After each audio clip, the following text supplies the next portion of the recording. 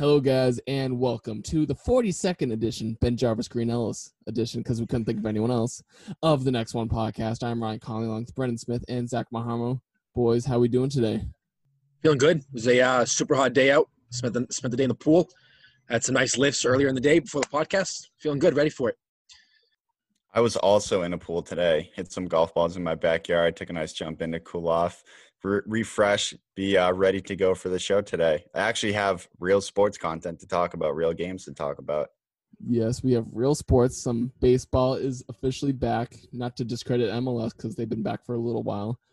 But if you're watching this on Twitter, because that's the only place you're going to watch this clip, or on Facebook. We're on Facebook too. We are all wearing black. It was a complete coincidence, but subconsciously we knew this is the Patriots captain's funeral. Very sad. We have let me name the list of players: Donte Hightower, Patrick Chung, Marcus Cannon, Danny Vitale, Najee Toran, I don't know if I said that right, and Brandon Bolden, most of them longtime Patriots veterans, announcing that they are not going to play this year, which is probably what a smart player would do, considering the first player to not say they're going to play was the Kansas City lineman, who's a doctor who knows what he's talking about. So I think it's probably the smart choice that they said they weren't going to play, but the football fan in me is very upset, and clearly we're all subconsciously upset because we're all wearing black. So, guys, let me hear your first reaction to seeing this news.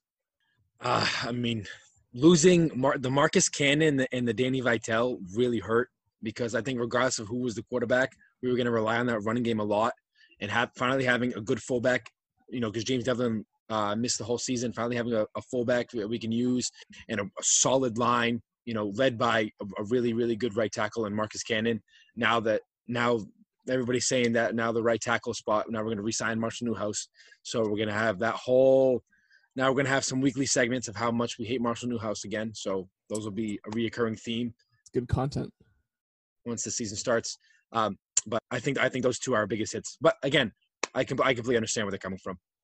All obviously are lost to a certain extent, some more than others, but Hightower by far is the biggest hit that this team can take. We were talking before how we're going into a season with a whole new linebacking core now.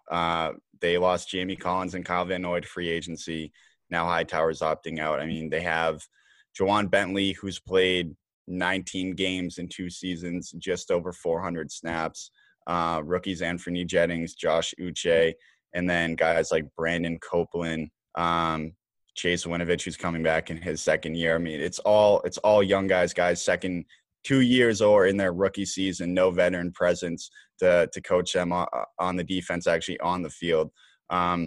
He's been here for 8 years, and he's played. I mean, he's a key piece to the 3 Super Bowl runs that we went on.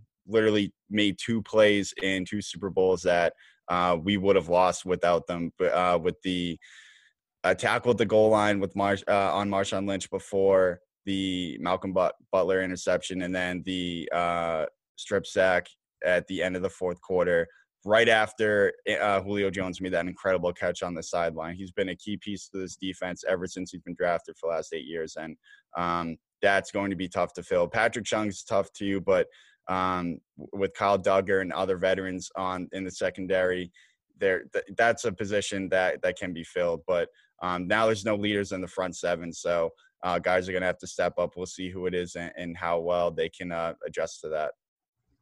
Yeah, Donte Hightower is definitely the biggest hit.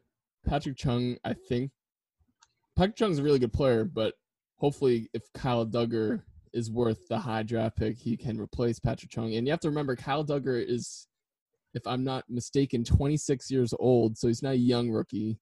He played 24. Is it 24? Okay, so I over-exaggerated a little. But it's still a 24-year-old rookie is pretty old for your first year in the NFL. So he's not beady-eyed young player coming in. He is 24. He did play Division II, though, so the speed adjustment is something everyone's questioning. Donte Hightower leaving hurts a lot. Like you said, Smitty, he has so many highlight plays in his career. He's been with the team since 2012, getting drafted with Chandler Jones. Like Zach was saying before the show, we're going to miss Chandler Jones a lot. We've been missing him, but our top pass rushers from last year, Jamie Collins, Kyle Van Noy, Donte Hightower, all are not going to be back next year. So the real question is, where's the pass rush going to come from? There's going to be a lot of rookies that are going to have to step up. And what really petrifies me is Devin McCourty and Jason McCourty have their own podcast, the McCourty Twins podcast. I'm not sure the exact name. But I think it's Double Coverage podcast. Let me confirm that real quick. That sounds about right. You see so many news stories because they interview a lot of their teammates on the Patriots, and every time I hear a news story on it, I've listened to bits and pieces of it. I've never listened to their full episodes, but every time I hear them talk on the podcast, they talk about how concerned they are to come back this year, which I don't blame them. I'd be very concerned as well. And if we lose both Devin and Jason McCourty, that's when, like, I'm not going to hit the panic alarm button, but I have a bad feeling that once they say they're not going to play, that's when I'll hit the panic button, because if we lose Devin and Jason McCourty, that we'd lose all the leadership of this defense. Them and Gilmore, the last kind of consistent leadership we have on that defense. So if they're gone, then I'm not sure how this defense is going to survive. I mean, in Bill Belichick, we trust all times, but he is not a miracle worker as much as we'd like to believe he is one. So that's where I'm at a panic. I'm not at panic yet, but if McCourty's leave, and I'm leaning towards they're not going to come back from what they're saying, that's when I'll hit the panic button. I think also everybody's like, oh, wow, the Patriots, like now we're going to tank for Trevor Lawrence because all of these, star players on our team are sitting out for the season. Like, I think, honestly, like, we're just the first team to do it, but I think every team is going to be affected by it. Like, there's bound to be one or two stars from every single team that does it. Like Russell Wilson just had a baby. If it's not safe conditions, how is he expected to go back and play? It's like, and then what's Seattle going to do if Russell Wilson can't play? Like, everybody knows the season's going to tank. So I think the NFL really has to, in this time until the season starts, they really have to clean everything up. They really have to make sure their plan is really set in stone, and it'll protect the players. And it's a different league, different protocols, but look at the MLB. The Miami Marlins had 4 players test positive before a game. The players still chose to play that game. They had 7 players test after. Now that number's up to 17. Like, that's a team that's half the size of an NFL team. And I'm sure they probably have less coaches as well. And they did have an outbreak. They had an outbreak within their team. If that happens in the NFL, the spread will be much more rapid. And there are so many risks. So it makes complete sense for these guys to be opting out. I do think that this is just the beginning, maybe not necessarily for the Patriots. Maybe I agree, Ryan. I am scared about the McCourtys. Jason, it is a double coverage podcast with the McCourty twins. That's the name of it. They've had Hightower on. They had Patrick Chung on, other players, and they did talk about how they were nervous. And Jason McCourty came out on their most recent episode and flat out said, like, I'm going to be the one to say it. I am nervous. I see people on social media, like, they're partying in clubs. They're out ignoring these rules. And now we're going to go and play football, and people are bringing all of these risks into their locker rooms. And as a player, like, football isn't a sport where you social distance. It's blood, sweat, and tears. You're bringing guys to the ground. It's a physical game. There's no social distancing in that. It's going to spread very easily if anyone does have it. And Zach, like you said, I wouldn't be surprised now if we do see stars. Hightower was certainly unexpected, but we could see Pro Bowlers, all-pro players who have been competing at that level to opt out within the next week. And then who knows what the season's going to be. I mean, Kyle Duggar may not be the only Division II player that is playing for the New England Patriots. And Bill Belichick is one hell of a coach. We were joking about how Adam Schefter tweeted about a GM or a coach in the league bugging out, like, this is Bill's master plan. Like, he's doing something we don't know about. No, like, it's just 6 players opted out, and we're actually kind of screwed from it. But a lot of teams are going to be put in this position, and no matter what we have for football this season, I'm definitely going to watch it. But Cam Newton, I mean, he may be playing on both sides of the ball. We were joking about how he's got the size of a linebacker. He may actually be playing linebacker at some point this year. Who knows what's going to happen? A multi-tool player joining the steps of Troy Brown, Julian Edelman, and such. Might as well have the first quarterback linebacker combo. But Tom Brady can never play linebacker. check for Cam. Check mark for Cam right there.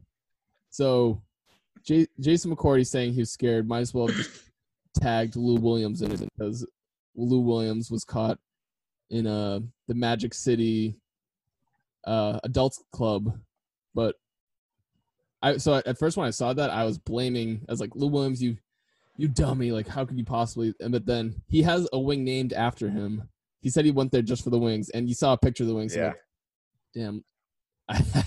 I mean, Lou Williams is dumb for going in and taking a picture, but those are good looking wings. I do believe the fact Lou Williams went in for the wings, but aside from that, Jason McCourty is very correct in saying that like NBA players are supposed to be in a bubble and people are trying to sneak out doing stuff.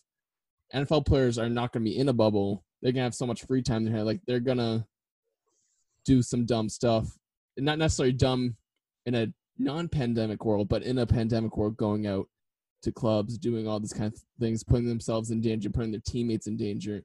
That's the kind of thing that is bound to happen unless, even if you're in a bubble, like they're still trying to do that. I think the NFL needs to relook at their situation, especially after the Marlins having 17 players test positive, and be stricter about it. And baseball is supposed to be the sport where you have social distancing, where you're supposed to have less of an outbreak because everyone's so separated. And one team, 17 players got it within 4 days. It shows this crazy spread of it. And while obviously these players are assumingly in great shape and are probably very low risks for death of coronavirus, it's not about the deaths, it's about the long-term effects, because people can have long-term effects from the coronavirus. And obviously you want to make sure, at least until there's a vaccine, that you protect everyone. And in football, you can't protect everyone guaranteed. Like you're in the locker room together, everyone's like sweaty, like on top of each other, like on the football field, you're literally tackling each other, like sweats like going onto each other. There's no way to avoid it unless you isolate the players away from everyone else, where I think they should have done the NHL strategy where they had like hub cities. Have the hub cities, yeah. I think that would have been the best plan for them instead of like the MLB approach. The only reason why the MLB approach could work is because everyone is so far apart from each other. But in NFL, you're literally hitting each other. So I think, which they don't have time for it anymore because literally training camp starts next week. So I think the NFL should have tried to do the hub cities where maybe like you keep maybe just AFC teams, only AFC, or NFC teams only play NFC, or maybe teams on the eastern side of the United States only play each other versus western. Like they should have done something like that, but the NFL is going with the drunken NFL fan approach. Like if you ask a guy at a bar, like, what do you think that they should do? Like the guy at the bar is gonna be like, they should do absolutely nothing. Keep it the same and see what happens. Like that's what the NFL is doing essentially, besides the testing. So, right, I don't know, man.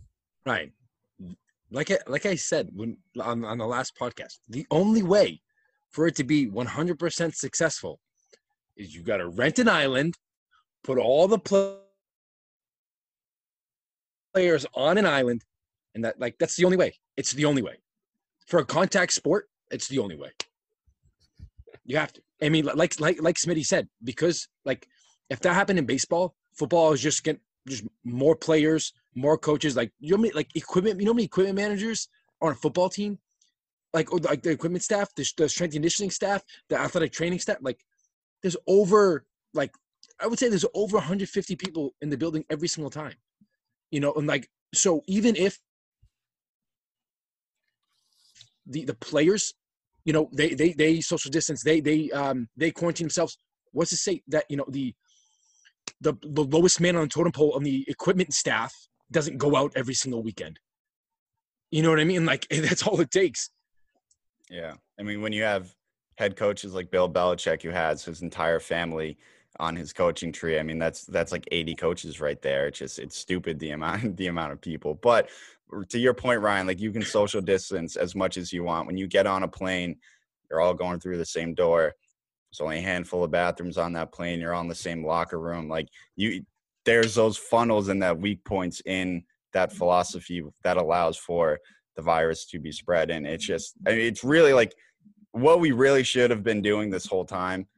And not to get into the whole discussion about the virus, but like we really should just be like locked down, avoiding any contact. Like when we're restarting these leagues, honestly, all these precautions are bullshit because it took a weekend. It took 3 days and a team had an outbreak. And of course, obviously it was Florida, which is hysterical. But seriously, like it took 3 days. It just shows that probably shouldn't even be doing this stuff in the first place. And when we saw that as a NFL fan, a heavy football fan, you know that the risk is going to increase drastically for the NFL. And I mean, maybe they should, as you said, Ryan, and I agree with that, they definitely should be looking at hub cities, but it's too late. I mean, maybe they should consider moving the season back. I know they have that 4-week window, but I don't even know if that'd be enough. Maybe I know people said, oh, they should move it to the spring. Maybe they should, because what's going to happen? I mean, breakouts could happen in camp before we even play games. You know, we could find out that, I mean, the season could get canceled in 3 weeks because we have teams going back to report and there's breakouts everywhere and it can't be controlled. And they'll have no choice. They'll have to cancel or postpone the season. I don't think it's a matter of if breakouts will happen in training camp. It's a matter of when they're going to happen in training camp and how they're going to handle it. Facts. Yeah. I mean, Rob Manfred said they knew that they were going to be outbreaks. It was, as you said, it was just a matter of when and how bad they would be and if they'd be able to manage them. So that's obviously going to be the expectation. It's just how bad will they be? Is it something that's going to be too much to control and prevent the season from happening? And I think after that, and with these players opting out, I think it's more likely than we realize. Like as a fan, probably a stupid mindset, but I've been under the impression that if these seasons were going to happen, that the leagues and commissioners and the people in charge who are running this in good faith were confident that we would be able to avoid these issues. And I just don't think that's true anymore. I mean, we were talking before the NBA. I know there's been issues with people getting out and everything, but the bubble has helped. NHL, they had 3,500 tests and zero came back positive for COVID-19. So the bubble strategy is definitely going to work, but I think the MLB showed that the non-bubble strategy, the traveling across the country, is not going to happen, and the NFL is probably screwed. It's not news we like to hear, but yeah, I mean, that whole everything that Smay just said, I was at like a 5, you know, for like the season, you know, being like semi-successful. After Smay just said all that, I'm at like a 1. Yeah, Smitty. I'll be happy. There's so much money at stake. They'd rather just see what happens than not even try at all. And they probably know that they're going to fail. The TV contracts, so much money in the TV contracts alone that just like force it. And we've talked about it in the last few podcasts. It's not. I think in our interview with Adam Kaufman, he said these teams aren't doing this out of the goodness of their heart to try to entertain the American people. They're doing this to reach their bottom line, to make their investors not go broke because they're billions worth, but not lose money. They don't want to lose money on this, or want to lose the least amount as possible. That's why college football is trying to come back. You know, like that. Like if it wasn't for all those TV deals, like college football should not come back. Yeah, you know, but and because they probably won't. I mean, I don't know. Right now, I mean, all like the big SEC schools, all like the big ACC schools, you know, the Power 5, the Big 12, like the Big 10. Right now, they're all on campus again. Yeah.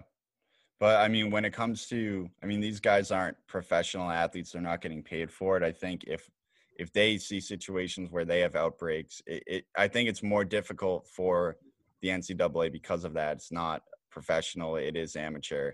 But we'll see. I mean, obviously, there's going to be a push to play. And going back to what I was just saying about these leagues, like sports – I think it's fair to say sports really dominate our culture. In my opinion, the NFL especially, to a higher level than the NHL, MLB, and NBA.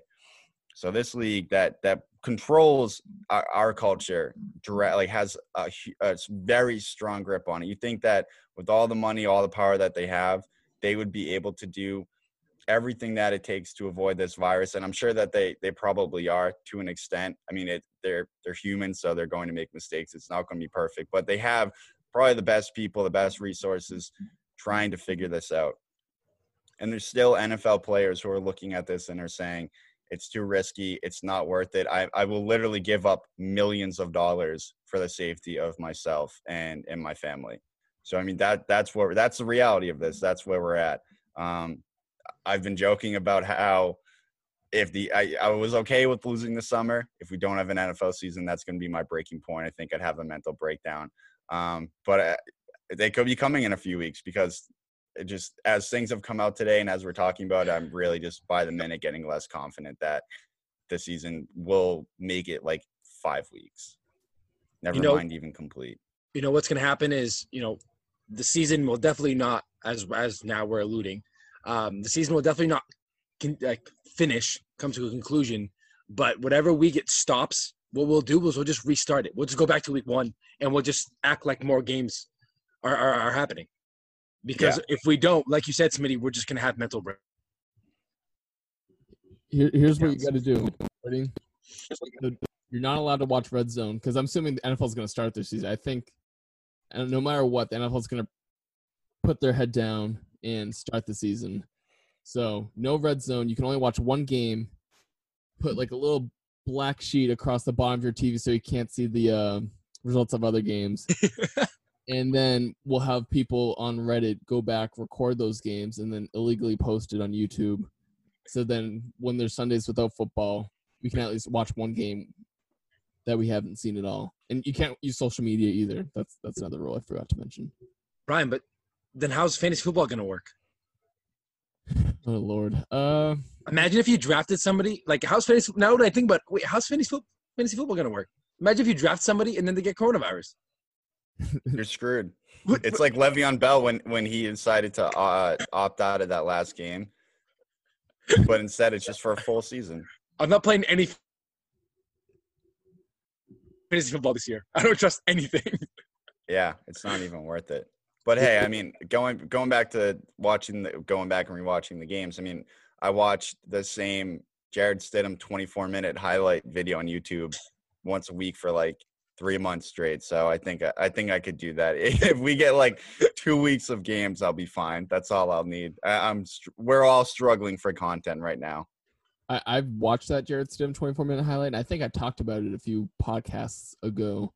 But before we signed Cam Newton, I was all in after watching. I was like, damn, he's making every pass, and I'm like forgetting that it's a highlight film, so he's not gonna show anything bad. Like, damn, Jared Stidham is that guy. He could be better than Brady. Like after seeing these throws. But I agree. I've been resorting to watching YouTube clips of different games. Whenever I watch TV with my dad late at night on the weekends, he'll just throw on some John Hanna, some 70s Patriots with the triple back offense where we rushed for 3,000 yards and passed for like 1,000 yards. It's pretty. Now that's football. That's the gritty football. That's the football we need to get back to. Well, with the coronavirus, you're probably going to only want to pass the ball because with the scrums in the middle of handing the ball off, it's probably not going to work out. But moving on to some more, not necessarily positive, but I guess for Patriots fans, it's positive. Jamaal Adams got traded to the Seattle Seahawks. It was kind of everyone was expecting it because Jamaal Adams basically said Adam Gase is a dummy and is a bad coach. So the Jets got 2 first-round picks, a third-round pick, and I forget the dude's name, but McDougal. Bradley McDougal. Sorry, Bradley McDougal. You got Bradley McDougal. He is a safety, so I guess he could temporarily replace Jamaal Adams for them. And in return, the Seahawks got Jamaal Adams and a 4th-round pick, I think, in 2021. I could be wrong. That's correct. But I just want to ask you guys what your first initial reaction was, and do you think it was a good trade for the Jets and Seahawks? Or we'll say who won the trade in your thought before anything happens? Who won? I think initially, right on the surface, I think the Jets won it. I think if the Seahawks can sign Jamaal Adams to a long-term contract, the Seahawks would win. But they gave up so much for him. And then right when it happened, everybody was like, oh, they're trying to bring up the conversation that the Steelers gave up a first-round pick for Minkah Fitzpatrick, and everybody thought that was way too much for Minkah Fitzpatrick. Although I do believe Jamaal Adams is better than Minkah Fitzpatrick. I don't think there's that large of a gap. I think Seattle gave up a little bit too much. I mean, unless he somehow verbally agreed to sign with them long-term eventually, I think he hasn't yet. He said he's playing on his last year. That's tough. Even though for the Jets, I mean, you can't. I feel like they've been in rebuild mode for fucking 10 years. When was the last time Mark Sanchez made the playoffs for them? Yeah, 2011 or 2010. The year before we went to the Super Bowl. I think that's when they upset us in the divisional round after we beat them 48-0.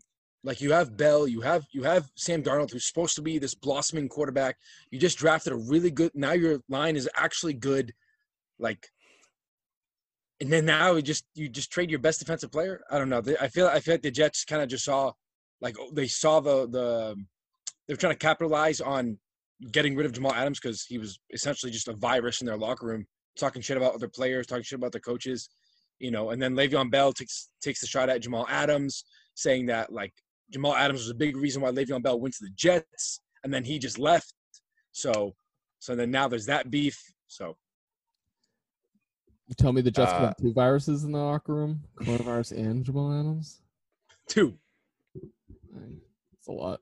They have at least 3. It was coronavirus, Jamaal Adams, and whatever the hell Adam Gase has. That dude, he's either on something or there's just something. He's contracted something, and there's something very wrong with him. But the Seahawks won this trade because the Jets are either going to draft absolute bust with those 2 picks or draft good players, piss them off, and then trade them away in 3 years. Seriously, though, I do actually think the Seahawks won this trade. It is very difficult to get a player with that much talent available. I agree, Zach. It is very risky and could blow up in their face if they do sign him. But Legion of Boom 2.0, Jamaal Adams at the face of that, Pete Carroll, you have to capitalize on that. You have to sign him and rebuild that core defense. Russell Wilson, I think he's 30, 31 now. They went on a big run the first 3 years, and then things kind of blew up for them. They won that Super Bowl. They lost another, thankfully, but they haven't really been a legit, in my opinion, a legit contender since then. The Jets, I mean, I love shitting on the Jets. I love that when they actually draft an all-pro player and he hates being in New York and they're forced to trade him. But seriously, I think it reflects back on Adam Gase. This guy sucks as a head coach. He should have been fired after last year. They brought in Le'Veon Bell. He didn't know how to use him. Le'Veon Bell, Sony Michel, basically the same player the last 2 years. That's what happens when you put one of the best running backs in Adam Gase's hands. New York has a lot of problems. There's reports about their owner and his relationship with Trump and racial allegations. So it is a complete nightmare over there. And good for Jamaal Adams getting out of there, getting into a winning culture and being on a team that is a legit contender. He's our age. He's 24, arguably the best safety in the league. And right? Isn't that crazy? He's 24. And what the hell? I thought he's been in the league for 5 years. Yeah, it's crazy. So he's got a lot ahead of him now. Good for him. He's probably going to get paid a ton of money in a year and actually be on a team that has a chance to win a Super Bowl. Yeah. One point about Woody Allen's there. Is Woody Allen a director or is that the owner? Woody Johnson. Woody Johnson. Woody Allen. He might be a director, actor. I don't know. But do you guys see the picture of Woody Allen? He's a rapper. I don't know. I'm getting everyone mixed up. You see the picture of Brett Favre and Donald Trump where yeah, they were golfing on Sunday, I think. Donald Trump wasn't sweaty except around his nipples. Yeah. That's from their nipples. That's not a great photo. Apparently Donald Trump. Donald Trump doesn't have the power to look at a photo and be approving of that. Instantly said okay. You got nobody to Photoshop for you? Come on, man. Yeah. Oh. Yeah. I'm saying the person that took the picture likes Donald Trump. So the fact they saw the picture, saw the sweaty nipples, and it's this is a good picture. Let's post that. Oh, it was a White House. It was one of his guys that took the picture. It was definitely a PR picture, of course. Donald Trump has to fire that guy instantaneously. Yeah. no left or right, in the middle, wherever you are. If you have a picture taken of you and you have however many millions of followers and you just have sweaty nipples, you gotta fire that person instantly. I think sweaty nipples was actually at one point trending on Twitter. So I think at that point that he should have done something. Yeah.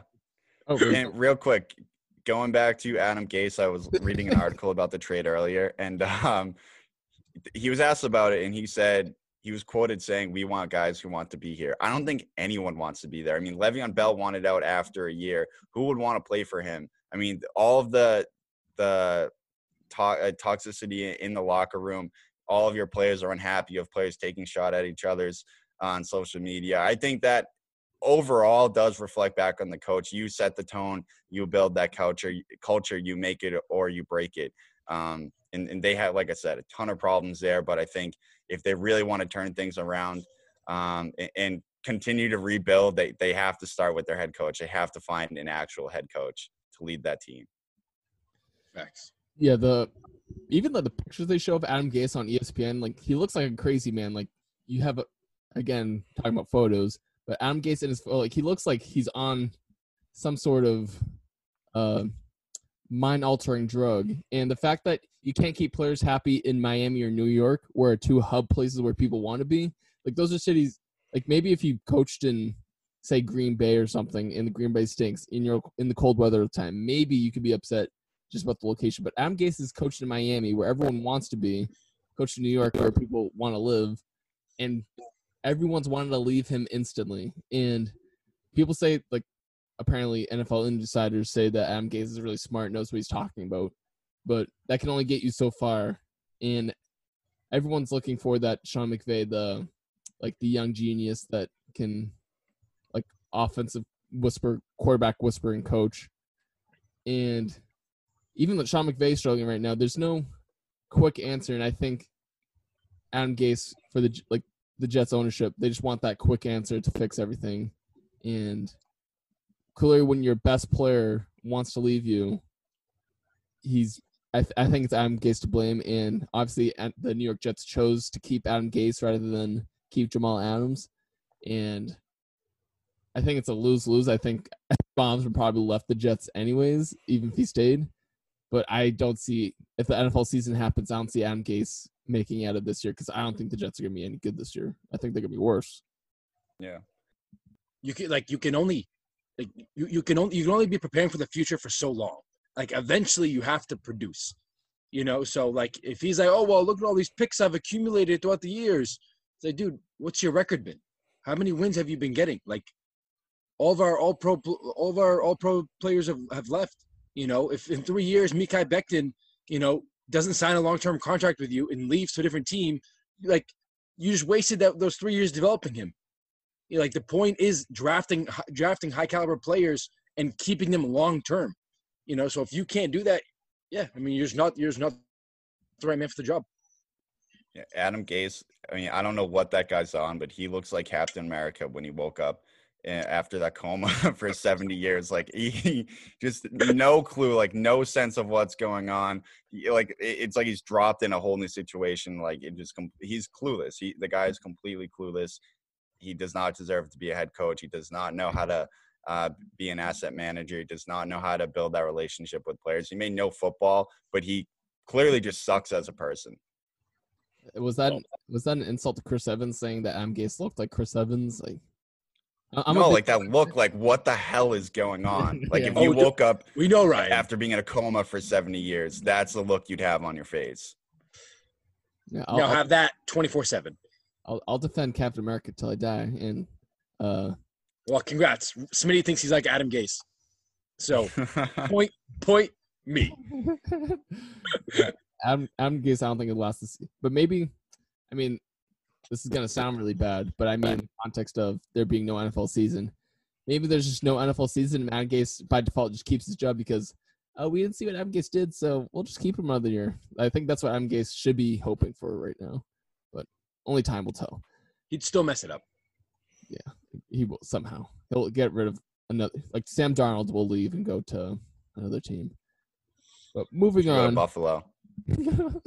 Josh Allen's a top 100 player. Next week we're going to talk NFL top 100, but the fact that Josh Allen's top 100, straight ridiculous. Like arm power probably got him up there somehow. NFL players love watching him throw far. So yeah, let me put him on my top 100. I have so much beef with the first 50. I don't even know how much beef I'm gonna have with 1 through 50. It's gonna give me a headache. I'm gonna get migraines. We can talk about it next week. So we'll right now, if you're listening to the podcast right now, next week we're going to talk and discuss who we thought was too high, too low in that full top 100. And you can guarantee that Josh Allen will be on that list for too high. And Dak Prescott. Dak Prescott's not a top 100 player. And I always forget especially on this podcast, where my opinion is about Dak. I feel like sometimes I like him a lot and sometimes I hate him. I feel like you lean more to the hate him more than I feel like I do, but more than usual. Unless it's like a bet. Yeah. No one fact check me. No one fact check me. Don't listen back to podcasts. I don't know what my take is. But moving on to the Red Sox. After their first win against the Orioles, the very first game, we blew out the Orioles. It was looking nice, like, wow, Red Sox coming out of nowhere. We could be pretty good this year. And all of a sudden, we lose 3 straight to the Orioles, 1 to the Mets. And I saw a stat on about to be 2, by the way. Are they losing right now? They're down 5-1 in the middle of the 5th. Oh, my God. The fudge. So I saw a stat on Nesson right after the Mets game on today's Tuesday, so Monday night. So this is going to be posted Wednesday. So Monday night after we lost to the Mets, they said this is the first time since 1901, the dead ball era, where the Patriots, the Red Sox gave up 7 runs in their first 3 losses or something like that. I'll pull it up right now. And the official. The Red Sox pitching is so bad that they could not beat the Orioles. I was trying to think of something clever to say, but that's all you need to hear because the Orioles are that bad. And the Mets, we're making the Mets look like the Yankees of the 70s, just crushing everything. The rookie from last year's Rookie of the Year on the Mets, I forget his name. Do you know his name? Pete Alonso. Pete Alonso hit a rocket home run that made the whole Red Sox broadcasting crew cream their jeans instantly. And that's something. Those poor cardboard cutouts. They'll probably never be the same after witnessing that. How did a head of a cardboard cutout not get chopped off? Like we witnessed a live cardboard cutout murder, or we could have. I don't know how it survived. I mean, they probably could have hurt an actual person. It probably went straight through the monster. No, but yeah. It was a missile. But the stat you're referring to, the Red Sox have allowed 7+ runs in 3 of their first games for the first time since 1901. Which is ridiculous. That just shows how bad their pitching is. It is insane how bad the Red Sox pitching is. Nathan Eovaldi is the only good starter, and I'm pretty sure he's starting tonight, if I'm not mistaken. No, tomorrow. Him and Jake DeGrom are going up against each other. Tonight is a human by the name of Matthew Hall. Like, Red Sox pitching rotation, it's a bunch of Double-A guys and Nathan Eovaldi. And Wait. I'm confused. Are we happy that the Red Sox are back or not? I'm not gonna lie. I haven't watched a shred of Red Sox. All I've been seeing is people I follow on Twitter shit on them. I was happy the first game as a pleasant surprise, and I watched a lot of the first game. And then we lost to the Orioles twice. Then we lost to the Mets. And it kind of feels back to going to normalcy where everyone's just shitting on the Red Sox, because that's one, like, Red Sox Twitter, unless we're winning 100 games, Red Sox Twitter is the most depressed, like, hating everything Twitter. Like, baseball Twitter in general is like that. Like, if your team's not good, you hate the world. And yeah, the Red Sox have just Double-A pitching staff. Nathan Eovaldi is the only good one. Eduardo Rodriguez, yeah. He was supposed to be our day one starter, and he's out with kind of coronavirus. Like, he had it. He had COVID. He's still having some side effects from it. He pitched like 3 innings in a simulated game, and he couldn't even catch his breath. It really did take a toll on him. He had, I think, heart inflammations too. Let me fact check that real quick. But he got hit pretty hard. Like, when you talk about long-term effects, he can be someone used as like a case study to see what that actually is. His report from yesterday said that he's dealing with a heart issue. I didn't see or hear anything today with an update on that, but he's awaiting some test results. So, I mean, he may not even pitch this year. We'll see what happens with him. And if I were him, honestly, going back to what we were talking about earlier, I wouldn't. This team sucks. I mean, flat out, they're so bad. We actually got a sport back, in my opinion. No offense to the other sports, a real sport, the lowest of the four maybe, but a real sport. And I enjoyed the first 2 days of it, and that was it. Because after Friday, the Red Sox have just gotten their asses kicked since. And they have these guys, I mean, Matt Hall, Josh Ostrich, Martin Perez, like they're all terrible. So right now, Ryan Weber, ERA 14.73. Martin Perez, ERA 7.20. Josh Ostrich, ERA 6.0. Jeffrey Springs, who the fuck is Jeffrey Springs? I've never heard of him before. 33.75 ERA. That is pathetic. These guys probably wouldn't even make the Brockton Rocks for anyone who knows what that team is. It's like independent amateur league. They probably recruited those guys from last season. It's terrible. Listen, you trade Mookie Betts by the numbers, one of the best players in baseball over the last few years, top 5. I'd say top 2. You can argue the reasons why. If you would have signed here, if he was going to hit free agency, would they pay the money that he would get? Regardless, he's gone. You've upset a lot of fans by doing that. You put together a bullpen, literally like the Sandlot, but they never actually get good. They're just the kids at the beginning who suck at baseball. It's a joke of a season, and thankfully it's only 60 games, because if it was 162, they may not win more than 20 games regardless, never mind in a 60-game season. So the season's a wash. As a Red Sox fan, there's no point tuning in because they're just going to piss you off. What I'm honestly now looking for is next season. They reset the luxury tax. It's one of the reasons why they traded David Price and Mookie Betts.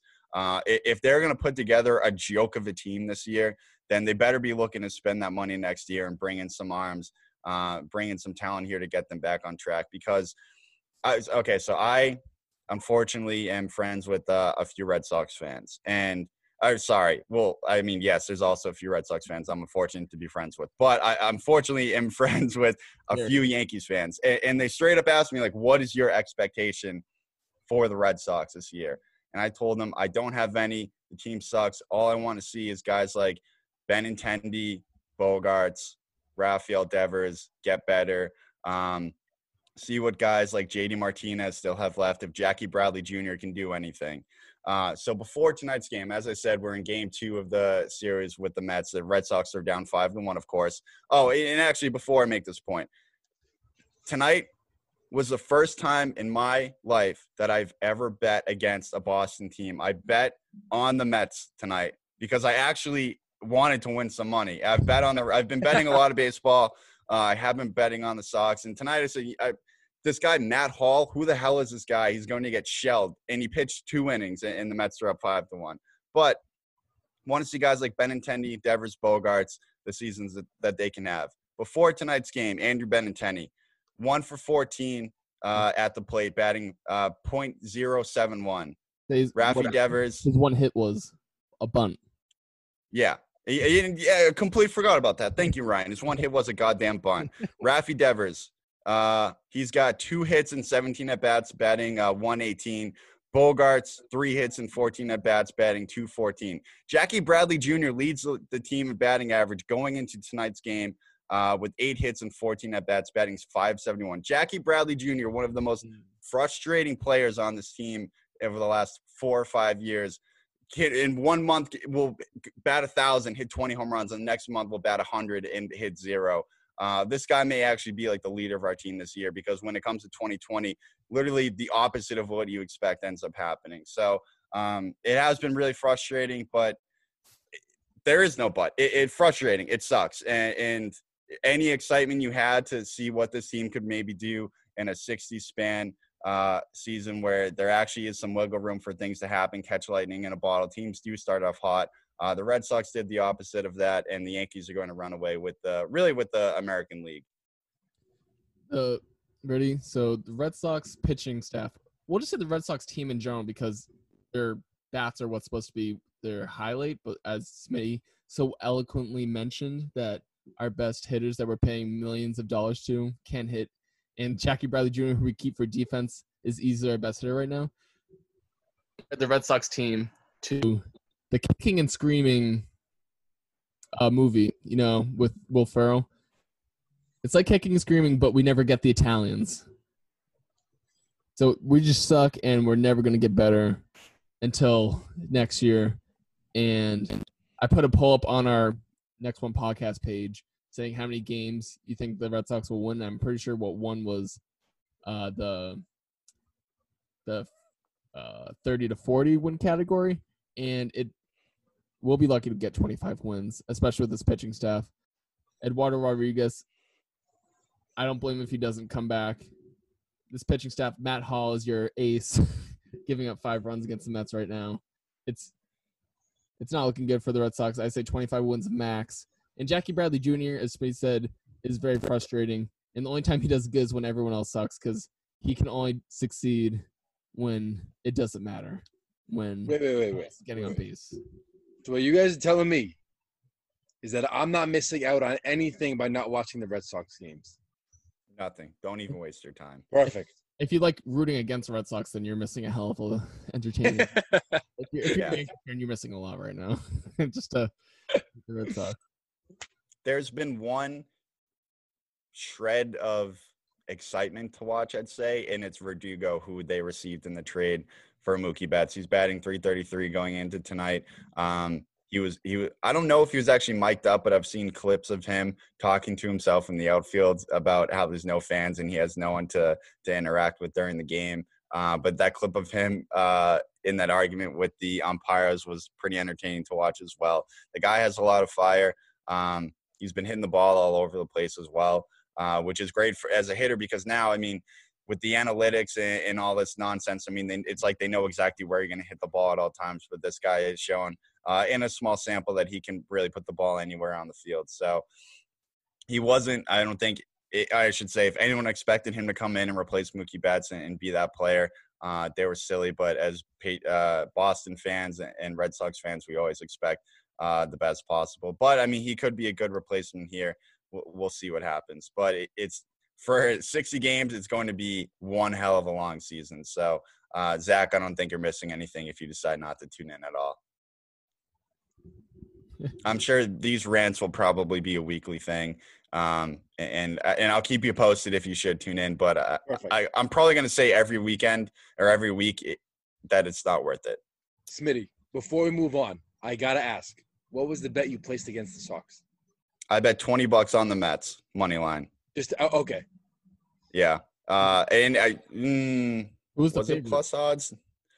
Not the Red Sox. The Mets were, but it was like almost even. Let me check it again. I put like $10 on the rest of the games, and I doubled down against the Red Sox. So the Mets were minus 123. Should have been minus friggin' 250 as they're probably about to score again. Man on first and third, no outs in the sixth. So, but we joked before about how they'd have to win games like 10-9 or 20-18, and they can't hit, so they're just going to lose 20-2 or 10-0. Which is ridiculous. I don't know how their pitching staff got so bad so quick.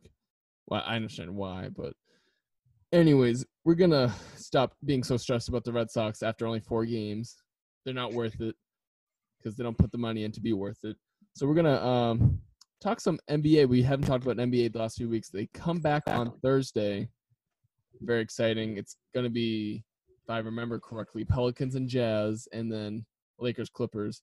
And it seems like Zion Williamson is back at practice, so maybe he will make it for the first game against the Jazz, so that'll be exciting.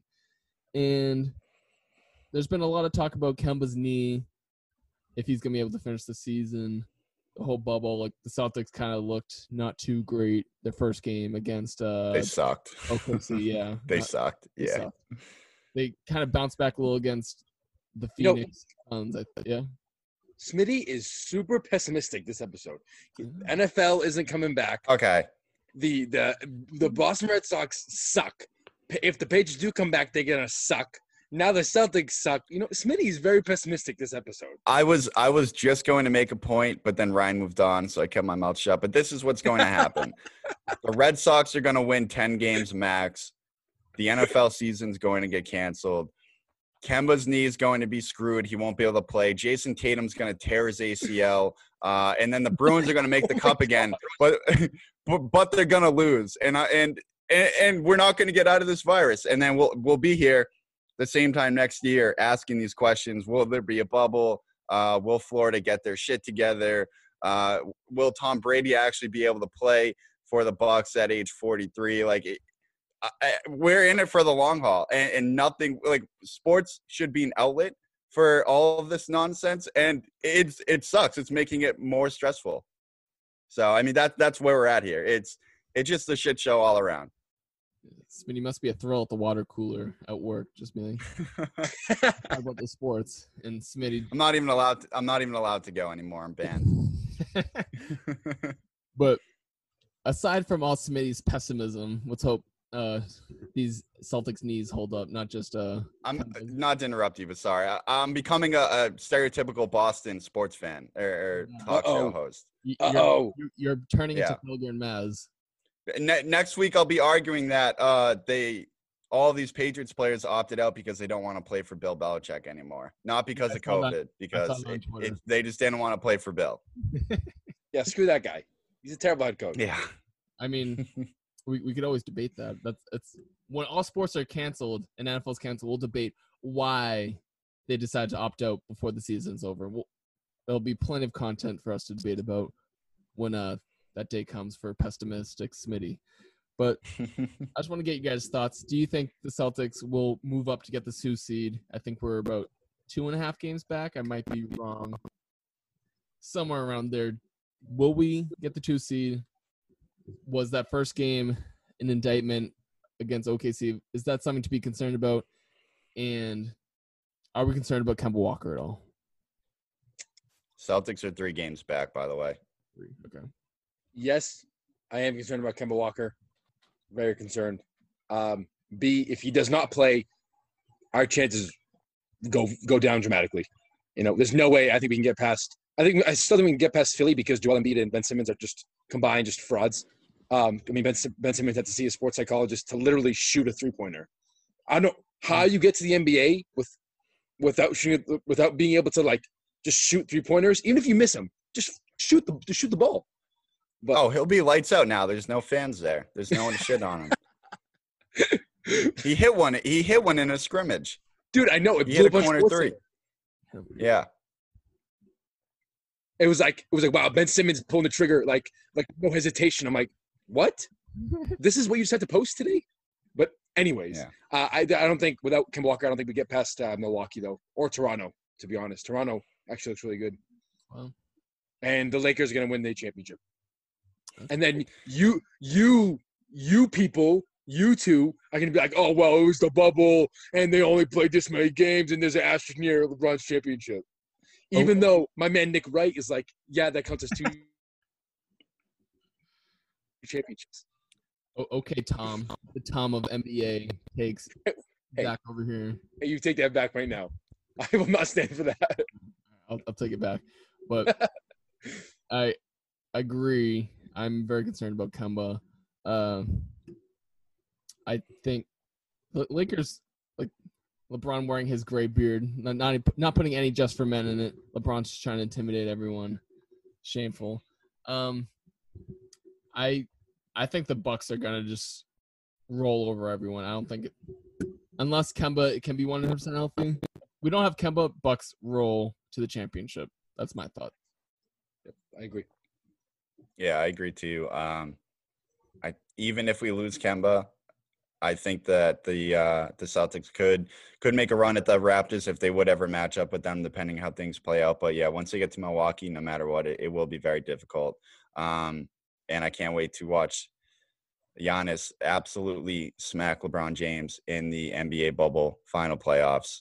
and LeBron to be 3 and 7 in the NBA Finals, and then have NBA Twitter and Laker / Cavalier / Heat fan Twitter argue that it didn't count because it's a COVID season. Kemba's knee, though, long term, real concern, especially that it's the first year of his deal. That's not something that's really going to get better. It's just how are you going to manage that going forward? We'll see what they do in the offseason for surgery, and if he's even able to, depending on what this timeline is going to be between the end of the bubble and bubble 2.0 for the 2020-21-20 season, which is definitely going to be a thing, at least for the beginning. So, but yeah, that's long-term real concern. Yeah, very concerning. I just want sports, but I just want a good Boston team to be back, and clearly we're not going to get that from the Celtics. We will get it from the Bruins. I do want to talk a quick minute about the Bruins in 1 second. And the Celtics will be good. I think the Celtics, if Kemba had one good play against Suns where he drove to the basket and got a nice little N1. So I'm hoping maybe that is the Kemba we get, but we will see. And regarding Zach's take that the Lakers are going to win the finals, the Clippers look terrible as well, so I'm kind of concerned about that. Kawhi Leonard went something like 3 for 16. Paul George did bad. Lou Williams loves wings in the club, and I am concerned for my Clippers and Skip Bayless's Clippers. It's very concerning. So I'm going to hold off on my NBA. Unlike Zach, who gives his predictions right away, I'm going to make you guys wait a little, let the tension rise, and maybe the next few episodes I'll give my predictions for the champion. Boo. Zach Nitmer over here. This is what you do, Ryan. You make a prediction, right? A bold prediction. And the Lakers winning it isn't a bold prediction. And then you just hope nobody fact checks you, and then you just switch your team. Getting closer. You know what I mean? Like if the Lakers don't make it, close to in the finals, I'm like, oh yeah, I wanted the Nuggets to win this whole time. I love Bobo. That's a great take. I think our podcast kind of does that a lot sometimes. Exactly. Because nobody's gonna be like, oh man, I got to go watch that past episode. I'll just take his word for it that he was a huge Nuggets fan from the beginning. I agree. Mm-hmm. Old Takes Exposed hasn't discovered us yet, but when they do, they're going to have a goddamn field day. We'll be out of business if they do. Old Takes Exposed is looking for content. There's plenty to sift through of us changing our take. If we ever make it big on like episode 126, they're gonna pull shit from like episode 10, and they're just talking mad shit about us. Yeah. Luckily for us, when we were originally on SoundCloud, I think episodes 1 through 22 were deleted on SoundCloud, so we don't have to worry about those takes. Rip to those episodes though, because rip to Smitty's mom's basement. Oh man, it's crazy. Now we get the living room, but upgrade. So we'll talk more Celtics as the season gets going. But right now, there's not a lot of Celtics news. We will talk. I love to talk more. LeBron James claiming he didn't sit in a throne when he did. He chose the nicest chair in the hotel and decided to sit in and act like the king of. Like, yeah, he said he wasn't sitting in a throne, even though he found the chair in the entire hotel that looked most like a throne and chose to use that for his press conference. But it was just a random chair in the hallway. Definitely wasn't a throne. Remember 3-6 in the finals, but yes, he's still King James. Shut the fuck up. 3-7 in about a month. I can't wait. I agree for now, but so I'm gonna remember this moment, guys, and I'm gonna send you guys to Old Takes Exposed, and then that's how we'll get the ball rolling for them to post us. I like it. In November, when there's nothing to talk about because the NFL season gets canceled, we can debate if you'd rather be 0-0 in the finals or 3-7 in the finals. Because I think, never making it or being that bad in the finals, even though you've won a few, really two, because Draymond Green got suspended, so Cleveland doesn't count. And Miami, you were on a super team, and Chris Bosh and Dwayne Wade carried you. So Smitty, you really need to have a debate with Nick Wright, because your math and Nick Wright's math will just clash really hard. You're taking away. He's adding 3. Yeah. I don't even know what I happened. think you know that clip from Billy Madison where he gives that long rant and then the guy's like, nothing you said just makes sense. Like I wish whatever. Like that clip, that would probably be the response to any argument that Nick Wright and I had, because we would just speak absolute nonsense to try to win. And it wouldn't make any sense. We'd be talking about the math. So LeBron's got, actually with inflation, he's probably got 5.6 championships, but he's only lost 4.2. But Brady, by the way, he's got like 20, and the other 3 don't count because David Tyree's the devil worshiper, Mario Manningham's the luckiest person on earth, and the referees from from Super Bowl 52 are blind. So, I mean, if we want to play by those rules, we can. You, Nick Wright, would be throwing stats out of nowhere that no one makes sense, but we're all just gonna have to believe to be true, and just fake it until you make it. I mean, maybe that's what he's done. I haven't watched Nick Wright's full career, but I mean, if you're doing that right now, we're just gonna presume Nick Wright does it, and it'd make for great content. So I gotta talk about our blue checkmark friend Michael Hurley. He is going out of control, upset about the NHL, how much credit he's given the NHL, especially with the crowd noise, with how the whole setup is. And if you saw the video posted about the crowd noise, that sounded like it was great. Like there's a crowd there, and if you listen to Nesson's crowd noise, it just like random cheers out of nowhere when nothing's happening. It takes like 10 seconds after a home run for the crowd to start cheering. And our friend of the show, Michael Hurley, is big upset about it, and I feel for him because NHL is doing a great job. His advisors are crushing it. Yeah, I mean, I love when on Nesson Stone's rounding third base after a home run, and then the crowd explodes from the hit. That's been pretty cool. But NHL, as we said, I think it was like 3,500 tests, all negative. We've had some scrimmages as well. They have done a great job. The hub cities, as I was saying earlier, this is going to show that it's a great model, and we could see this across all 4 sports and a lot more sports leagues next year if America decides that they don't want to get their shit together and get out of this virus. So maybe the Bruins will actually be something to look forward to. Maybe they won't shit the bed after 5 games.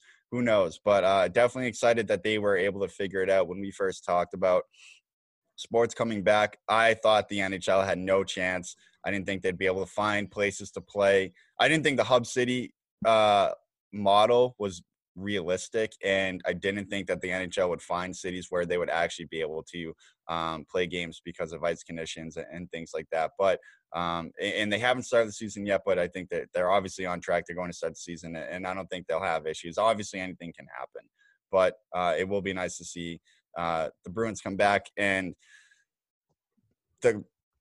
this core deserves a Stanley Cup. It kills me that they lost last year. These guys obviously aren't getting older. Krejci, Bergeron, Marchand, they have one Char, but these guys deserve another one. Rask, who I think may end up going down as one of the best, maybe arguably the best goalie in Bruins history. He deserves to get one. He's been 0-2 in his finals history. And then you got guys like Torrey Krug, who has been pretty honest when he said this is probably his last run with the team. He may end up somewhere else. So, after this, I mean, in a year or two, the Bruins are going to have to blow things up. So they were the best team in hockey before the pandemic hit.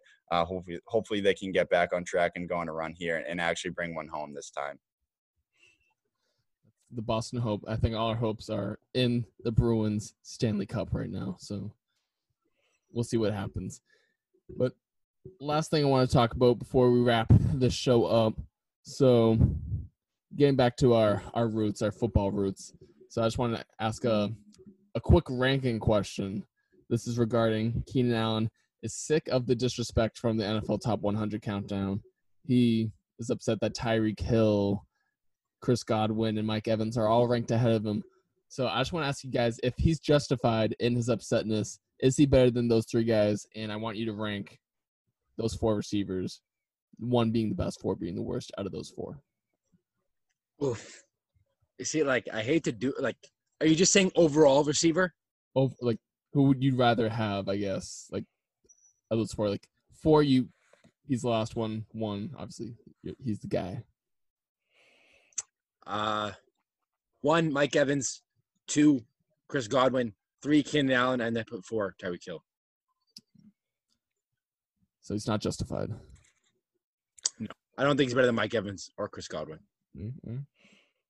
I don't think he's better than Mike Evans. I think maybe you can make an argument that he's better than Chris Godwin.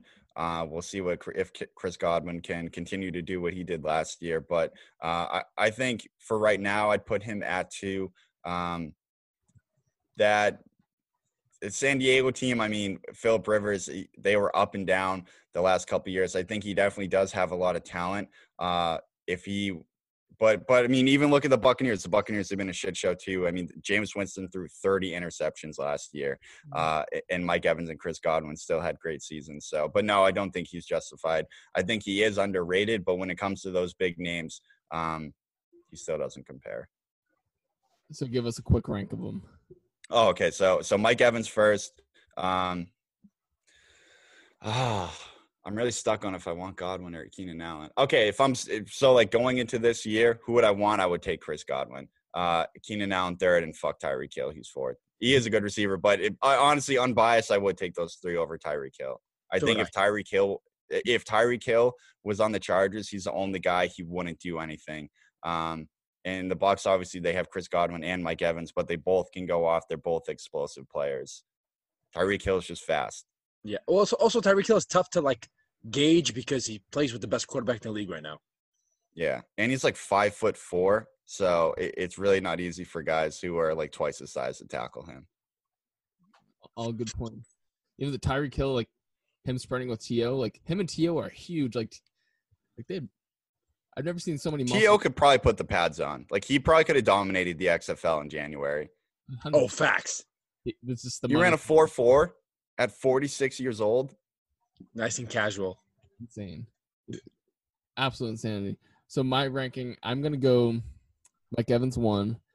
Just because Keenan Allen's proven to be a number 1 receiver, I'm going to put him at 2 because Chris Godwin's had Mike Evans play with his whole career. So maybe if more of the coverage is on Chris Godwin, it's not an indictment against Chris Godwin. It's just he hasn't been able to prove it for me, at least. He could be the number 1 guy in an offense. Yeah. So I'll put Chris Godwin 3, and just like Smay said, fuck Tyreek Hill at 4. Even though Tyreek Hill has insane bunnies, like dude can jump out of the building, but since he is only 5'4", him jumping out of the building is still just like where Mike Evans can jump. So it's about the same. That's where I'd rank him. Keenan Allen just has a problem. He has some injury history, and obviously last year, Phillip Rivers just he's just stuck on a bad team. You know, that's why he doesn't get the recognition he deserves. Yeah. Phil Rivers last year was like, sorry, go ahead. The fact that he tagged the wrong Chris Godwin is hilarious. Yeah, and did you click on that Twitter account? That guy he hasn't tweeted since 2013. So imagine just logging on and being like, "Oh shit, Keenan Allen just added me," thinking I was crazy. Like someone, if the guy's like still around, has friends, and they saw that, they got to tell him like, "Yo, you need to reactivate this account. Like you can go viral off of this if you make a funny comment. You have to capitalize on the moment here. It's what the world's about now. It's social media currency, not real money. Apparently, it's just social media currency. But what eyes you get on you? What'd you say? It's all about what eyes you can get on you. Yeah, exactly. So this is all just hopeful thinking because obviously pessimistic Smitty says there's not going to be an NFL season. So yeah, it won't matter. We won't be able to really determine that until 2021 if we're lucky. So we should just clip this and send it to Felger and Maz, and they're like, "Wow, they would want to interview Smitty after it." He makes some. Yeah, we can. We'll be able to break down the first 3 games of the season. Hopefully, all 4 receivers play. And with that we can tell, we'll be able to tell who's really the best out of the bunch. No, who we should try to get on the show before I wrap this up is, I forget his name. I follow him on Twitter. He's the person that loves doing the Felger Maz impersonation. He works for 98.5. Matt Doloff. Yeah, Pat. It's hilarious. Matt Doloff, right? Matt Doloff, yeah. If we can't get Felger Maz, we should definitely try to get Matt Doloff to. That guy's hilarious. Because he is very funny. So, Matt Doloff, if for some reason you come across this, come on the show. But until the next one podcast. I'm Ryan Collin with Brent Smith and Zach Maharmo. Like I said, until the next one, thank you for listening. And Bruins are our only hope. Red Sox, you guys are terrible. Fuck everything. Go Lakers. Ew.